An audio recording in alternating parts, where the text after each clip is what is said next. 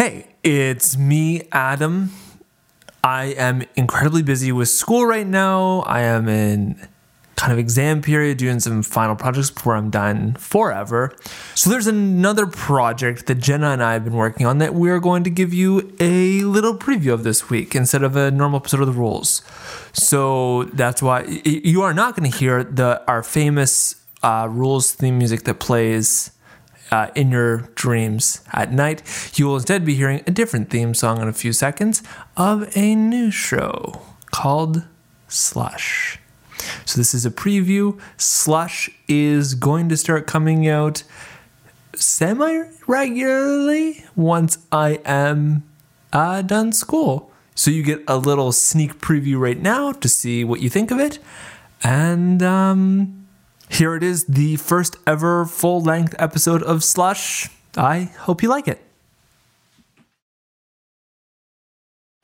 Since the publication of his first book, Carrie, in 1974, Stephen King has written 27 novels that have sold 150 million copies worldwide. Here's an exclusive interview with J.K. Rowling, author of the fastest-selling book of all time.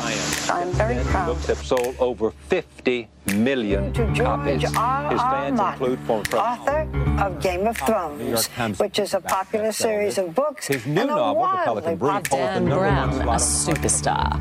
Millions have read The Da Vinci Code. Millions more 40 books are of snapping fiction, up his poetry, and latest critical essays. Her novel, The Blind Assassin, was 50 awarded Shades the of 2000 Grey. Booker It is a Prize. novel, but some couples are taking it more like a how-to manual, and it's selling at the unheard-of rate of one book a second. Did you catch that last part? One book every second. That means from the time that intro started until now, that book has sold around 60 copies. And that brings us to the allure of the writer, the people who do something most of us do in some shape or form every day, which is tell a story, and take it to the next level. They tell their stories and somehow draw the rest of us in. They capture us, they dazzle us, and they make us fall in love with things that have just come out of their minds. We all maybe know someone who says they write, and if you're anything like me, you're someone who has, every now and then, gone looking for the muse and tried to write something yourself. But what raises the Tolkiens, the Austins, the Salingers, the Atwoods above the rest of us? Sure, there are those untouchable geniuses sitting amongst the likes of David Foster Wallace and J.K. Rowling, but I think almost every person has had that moment where they read a story or they see a movie and they say, I could tell a better story than that. Couldn't I? Is it that hard? And that is exactly what we are going to look at. You're listening to Slush, the podcast, but what it's really like to write and to try and get published.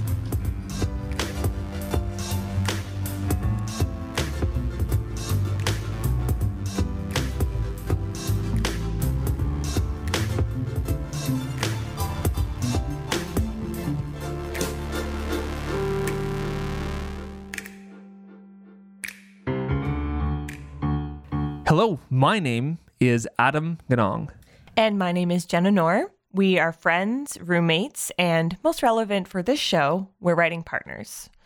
So we're both coming from different places as writers. I have more traditional training. I studied creative writing and English literature in university. And I have little to no training. Most of my knowledge of writing has come from YouTube videos, a few how-to books, and just consuming stories and telling stories all my life.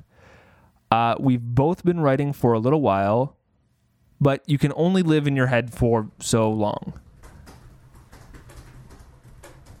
The sound you're hearing right now is the two of us in our studio, sitting on opposite sides of the room and writing furiously on our laptops. The room is not that big. So the studio is actually just an extra bedroom in our apartment, which theoretically was supposed to be my bedroom. However, I took the smallest room in the apartment. It's kind of closet size. It's kind of like, think early Harry Potter days. That's what my bedroom is like. And then in return for me making that small sacrifice, we have this room to work in. I have a very large Red Sox blanket hanging on the wall because it absorbs a little bit of sound for when I'm recording audio. There's a whiteboard on the wall, which was placed before your desk was put there. And as of right now, it has Espresso Yourself and the room where it happens written on it. Two very inspirational phrases, equally inspirational phrases, if you will. So the reason the mic is on is because I am just finishing up something I've written and I am ready to submit. But I need to write a biography. And I don't know what it is, but every single time I get to like something like that point, like I get this like funny feeling in my stomach and I'm like, I don't want to do that. And one biography for what? For like when you do the submission, you just need to send like a short biography along with it. Okay. And then it's just like that way if they publish it, they just put that at the bottom. But it always just makes me feel like weird. Probably because you have to describe yourself as a writer in it. Right. I don't think I want to do that. And it's especially bad because it's like, Adam is just a guy. Yeah. Sup, I'm Adam. Yeah. Because everyone else on there has like stuff published somewhere. But so admittedly, I was a little nervous. Yeah. I wasn't really that nervous about writing the short biography, but that biography was the only thing standing between me and submitting. So my nervousness kind of just manifested itself in that, if that makes sense. And I'm on the other side of the room working on a couple different stories, actually. So I was working on a piece that I was preparing for publication and also doing a little bit of work on a middle grade novel that I've been writing for about a year. Words more on the other one. But I was just getting more of a feeling. I was like, nah, this isn't what I want to submit. Right. Yeah. So I just sort of dropped off for that one and took a little break, looked around the internet, and then it came to me. Nice. The new idea. That's and good. I just wrote 3,056 words, I think. Let's see. 3,056 words. Nice. Not bad. Yeah. I think this one might be more fun. I'm noting... So, as you've probably figured out, you're coming into this in the middle of a story, our story, which you will be hearing over the course of this podcast. But before we move beyond that audio clip, that moment in time, as we were sitting there writing and I was getting ready to submit, we need to go back. Because there is a lot more to writing than just submitting.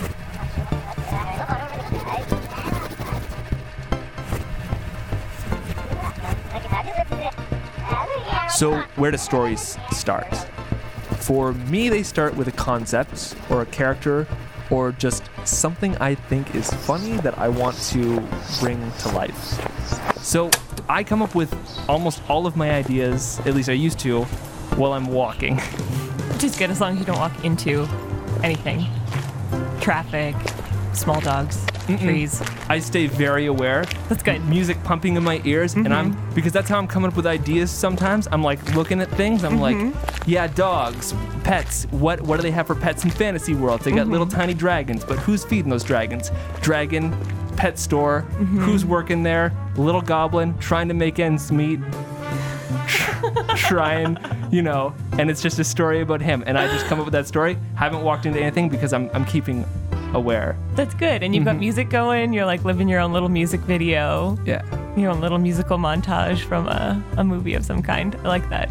See, I wish that was how it happened for me, but I feel like I come up with ideas mostly when I'm in the middle of doing something else. So there's always that race to like frantically write it down. If I'm driving, sometimes I'll have to like leave myself a voice memo.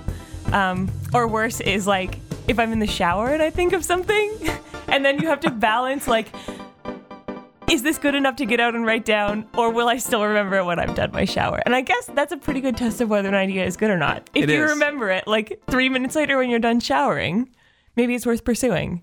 Yeah. I come up with a lot of ideas too at work.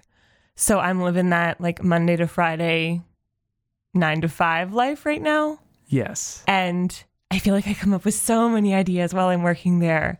I do a lot of like technical writing, report writing, manual writing. And I don't know if it's just because like I'm already in the flow or if it's like influenced by podcasts that I listen to while I'm working. But I always have this, like notebook that has a pocket in the back for putting notes. And it's full right now of just like little sentences that I scrawled to myself and just stuffed in there. And of course, I'll find them like a few months later and be like, don't know what this means. But I guess it was a good idea to me at the time.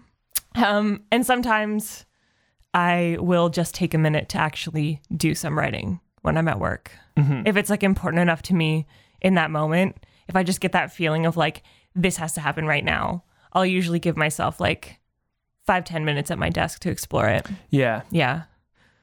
That makes sense. When I worked at a call center, I had scraps of paper everywhere that I was always like writing ideas. I once got reprimanded by a manager for drawing a map while I was on my shift. I have been there. And when I mean I have been there, I mean literally, I have had a coworker catch me drawing a map at my desk.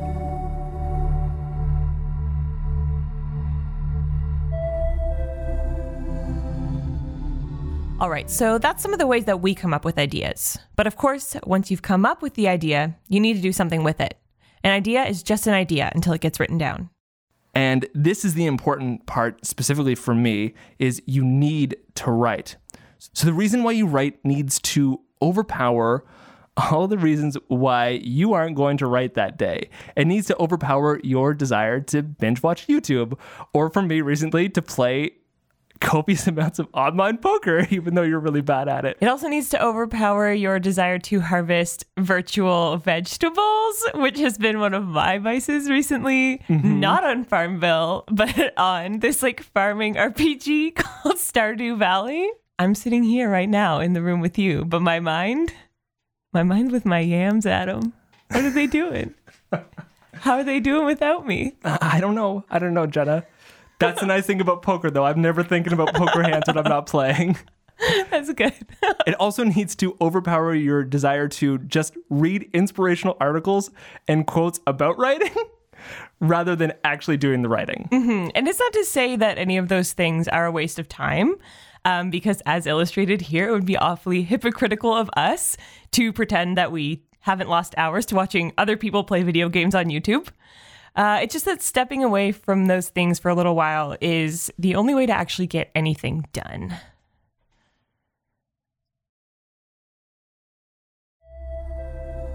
So I listened back to the tape I recorded of me describing why I write, and it just feels very plastic to me. So I was thinking about it all morning. So I realized, listening back to all this different tape, no one, when they're asked why they write, ever says that they write to be read, which is interesting because theoretically that's the only reason you actually do write. And I don't know about you, but I know for me, like, writing to be read was one of the things that stopped me from actually writing for a very long time. Okay, what do you mean? I was petrified of someone actually reading my stuff. So I think for me, one of the things that really moved me from like not writing too much to writing a fair amount is like the shift between the primary reason I was writing was to be read to a different reason. Do you know what that reason is? I think so. The first time it switched, I think it was escape. I just wanted to be able to take things out of my head and put them on paper, because I'd had so many ideas kicking around my head before, but I'd never taken the time to actually put them anywheres.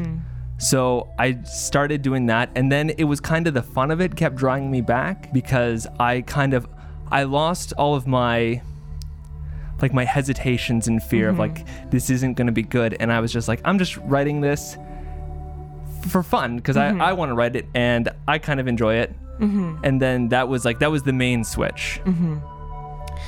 I feel like my love of writing is probably rooted in my love of reading. I think the two things are probably connected. And when I was younger, I was I could read very quickly. I was reading really high above my reading level, but I wasn't a very good writer. But I wrote all the time just the same. Is kind of where my blog came into the picture, just exploring some like creative nonfiction. And the fiction piece came a little bit later. When I started going to university, I learned a little bit more about critical thinking, about all the steps required for exploring an idea. So how to actually put stuff down on paper. And I really saw it as a complementary piece to reading. Did you have any fear of being read for a while? With my blog, I didn't. I really didn't care who found it. And I would look at my analytics from time to time. I definitely wasn't a person who like obsessed over reading my analytics. But I mean, I guess that's like part of what the internet affords you, is that like from a very young age, people all over the world were reading all the dumb things that I had to say. Right. Yeah. And then once you moved into fiction? A little more apprehension, I think. And when I started studying creative writing at university, I wasn't handing in, like I wasn't showing up to workshop with the pieces that I actually wanted to be writing. Right. I had a lot of apprehension around that specifically because it was really, really personal. And it showed, I think. The people in my workshop group knew that it was like, it came off as pretty inauthentic to them, I think.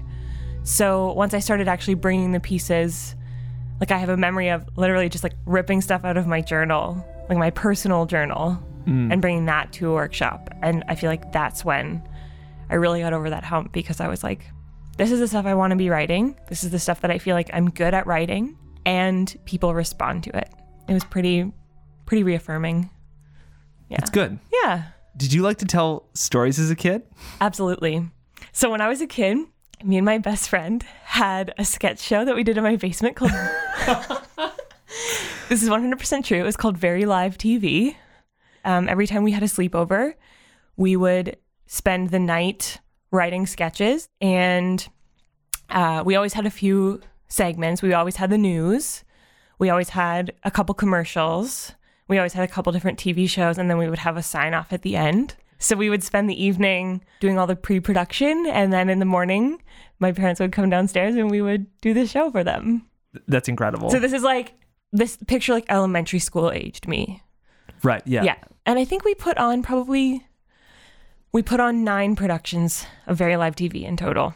That's pretty impressive. Mm-hmm. Yeah. And in my basement, we had this huge chalkboard, and it filled like an entire wall of our basement. And so we would put that up as the backdrop to our show. Part of pre-production was doing a set, like laying out the set on the chalkboard. That's so much more impressive. So did I like to tell stories as a kid? Yeah. I don't know. You tell me. Is that what you were looking for? So I remember actually going way back. I also really liked to tell stories when I was a kid. Mm-hmm. I don't know how old I was, but I was pretty young. Mm-hmm. And I'd watched an Abbott and Costello movie, which I thought was hilarious. Mm-hmm. I'd never seen slapstick comedy like that before. Mm-hmm. So the next day I'm at the dentist, and as the hygienist was like prepping me, I don't know why, but I started telling her about this movie, and I told her the whole movie beat for beat, and she was in like hysterics laughing. And the dentist came in and was like, why is this taking so long? She was like, I'm so sorry.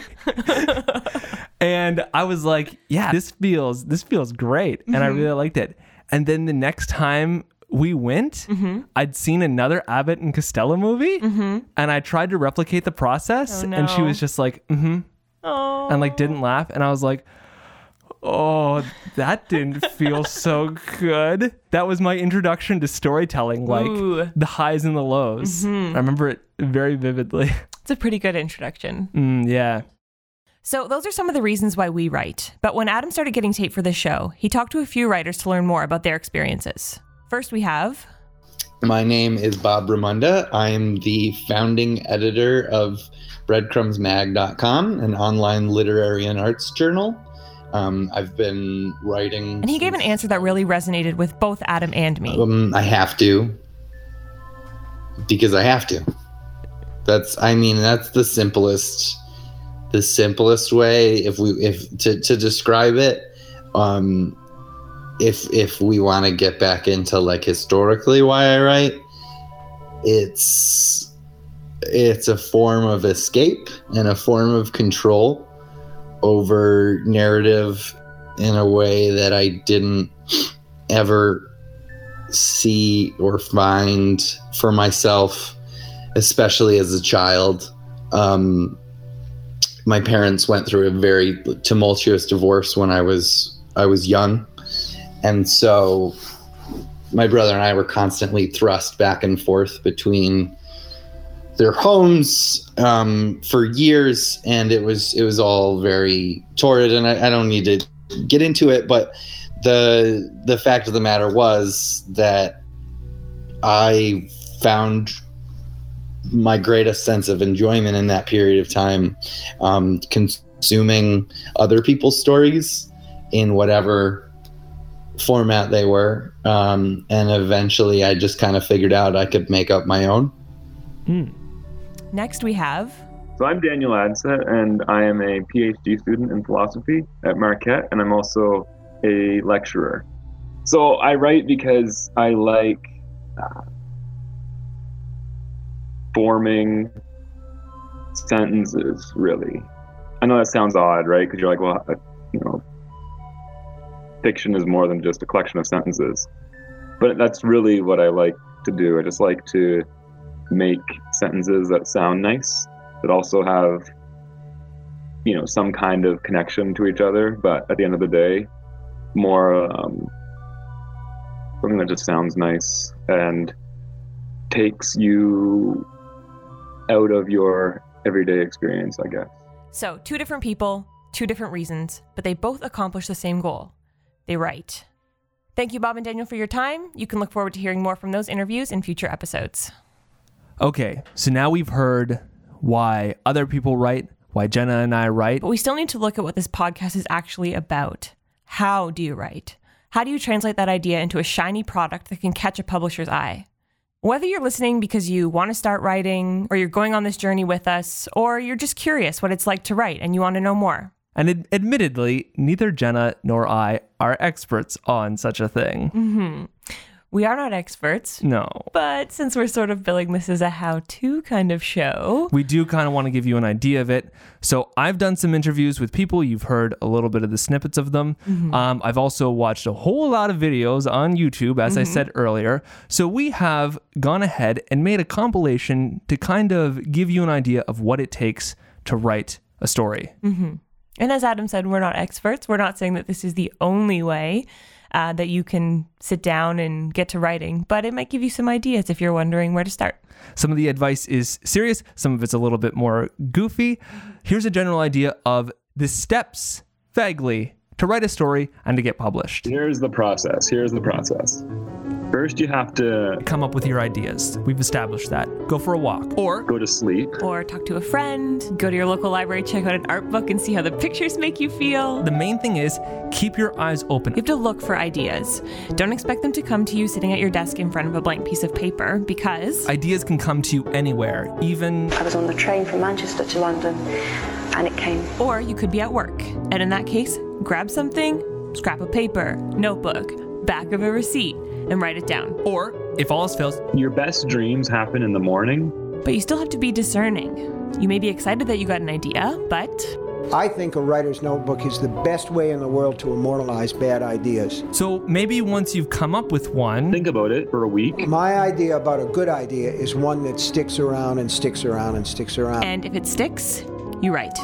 Now, when you write... you have to be in a kind of a bad mood one day. Or a good mood. Or any mood, because... you're going to have to make your word count today, and those words aren't going to wait for you, whether you're inspired or not. The key here is you write. You put the work in. You need to actually sit down and write. From the first sentence to the last, even if on your next draft, you throw out everything you've written. Choose your pace.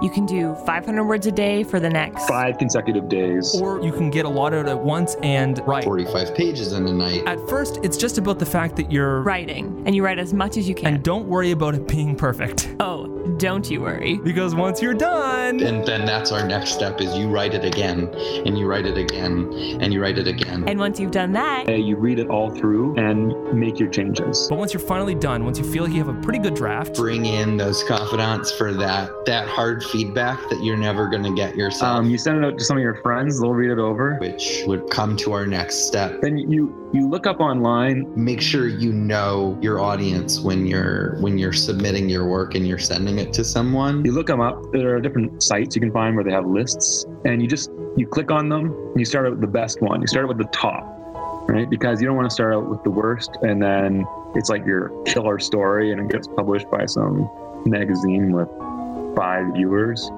And then once it's been submitted, that's where it goes to the publisher and it gets put into something called the slush, or the slush pile. The slush pile is a set of unsolicited manuscripts sent directly to the publisher by a literary agent with no connections, or sent by the author themselves. So when Adam and I first started talking about publishing, first started knocking around the idea of doing this podcast, I knew that I had heard about slush piles at some point when I was a kid, and I was pretty sure it was from a book. So the book that I was thinking of was The School Story by Andrew Clements, and it's a book about a child author who tries to get her story published. Her mom is an editor for a publishing house, so she has a little bit of insight into the world, and that's kind of like her entry point. So, to simplify, here is a short reenactment of a scene from The School Story. What's with that big stack of envelopes? Are they all manuscripts? The ones in Ella's office or the ones in Tim's office? Wait, you mean there are more? Lots more. When someone sends us something without asking us first if we want to see it, it goes into the slush pile. The people in the mailroom bring us 9 or 10 new ones every single day, and twice as many on Mondays. Does anyone ever read them? Eventually. Everyone will at least get a letter saying thanks, but no thanks. Digging through the slush pile is one of the jobs you get when you're brand new in the editorial department.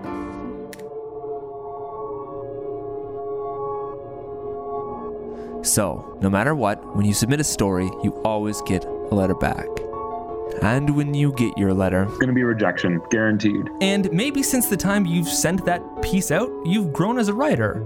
Plus, makes you in an even worse mood, so you read it over again, make more changes. And you write it again and again. It's kind of rinse and repeat here until... And you just send it out again for the second top. It's going to get rejected again. Whole way through. All 20. And it's discouraging, but... You've got to persevere, because it's a career with a lot of knockbacks, but the rewards are huge. I don't mean... in the sense that if that's what you really want to do, to be able to do it lifelong is the best thing in the world. And if all else fails... Last tried and true method by Daniel Adsett himself. You take it, you print it off out of your computer, and you get on a bus, and when you get off the bus, you leave your story on the seat. And here's the most daring part. You gotta get in an airport one day, pass security, and you gotta leave copies of your short story in the airport. That's the one thing you gotta do. And there you go. That's the life. It's competitive. But then again, maybe one day you'll get published and you'll be official. But until then, you just gotta leave your story in public places. And that's what it takes to write. Mm-hmm. Very daunting. Mm-hmm. Very discouraging. It is very discouraging. And it's a lot of work. Mm-hmm. And yet, here we are, doing it just the same. Mm-hmm. Mm-hmm. It's true. Yeah. As we've been listening back over some of the interview clips with Daniel Adsett and Bob Raymonda, it does sort of feel like this is a ton of work. Why would anybody want to do this? Clearly, you have to be a crazy person. But then I think about actually doing all of those steps, and by now it feels like such a natural thing to just like sit down, write, send it to friends, edit, look for people that you might want to send it to. That daunting when you've actually done it, when you've been on the inside of it a few times. So I think like my experience with it is it's a little bit like getting into a cold pool. Okay. We're like, at the first it's like really nerve-wracking. Mm-hmm. And like you put your toe in, you write 500 words and it's like, oh, this doesn't feel good. But then like once you dive in, once you get in there, it can be pretty bad for a couple of minutes, for a little while when you're writing and people are saying, this is not very good. And you say, what do you mean? You say it, I'm not the next David Foster Wallace. Mm-hmm. But then once you warm up in that pool and once you get used to it, you're like, I don't know why I stood on the poolside for so long. I like it in here. Mm-hmm. It's nice and warm. I feel comfortable now. And you're playing with pool toys and you're going on the water slide with your friends. Mm-hmm. Yeah. I'm happy that you chose a pool and not the beach because there's no sharks at the pool. You're going to the wrong pool, Jenna. That could have thrown a wrench in your metaphor very quickly, but... High risk pools only for me. I go swimming at a whole lot of aquariums. No sharks, not interested. I'll take my floaties elsewhere. That's how I feel, though. That's what it's like. You need to get into it. You need to do it. And once you do it for a little while, it just becomes easier. You build momentum and you keep rolling. It's a good way of thinking of it, I think. Now, I've been dabbling in writing for a while, and I've written several different things I've thought of submitting, but I never actually went through with it. Now, some of you might be saying, wait, you've written several books? No. There is one more piece of information we need to discuss. There's different levels of getting published. So, writing, just like anything else, takes practice. It's easy to forget that when publishers throw around phrases like breakthrough debut novel and overnight success. Even an author's debut novel is not the first thing that they've ever written. What you don't see are the years of selling stories to magazines, literary journals, and anthologies of all kinds. Like any craft, it's important to build your resume. Maybe your first publication will be in an online zine that 5 people read. Doesn't matter. Every publication is a feather in your cap, another credit to your name that can go on a cover letter. A place where a potential publisher can find your name and your work in print. What I've written, the thing I said I was ready to submit, is shorter than a short story. It's what's called a flash fiction. It's about 800 words long. And like Daniel said, it'll definitely get rejected. But I have to start somewheres, and that is what this podcast is all about. So, next episode, we'll find out what happened to that story, and we'll start diving a little deeper into our process. First up, how do you come up with ideas? And that's all we have for this week. Special thanks to Daniel Adset and Bob Raymunda. You can see some of Bob's handiwork on breadcrumbsmag.com. Super cool website. We highly recommend it. As for Daniel, he's written a book called From This World, which you can find on Amazon. This episode has been produced by me, Adam Ganong. And me, Jenna Noor. You can subscribe to Slush on iTunes, Stitcher, Podbean, or wherever else you get your podcasts.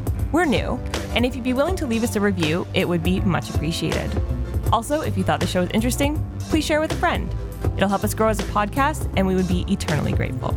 And with that, we are out.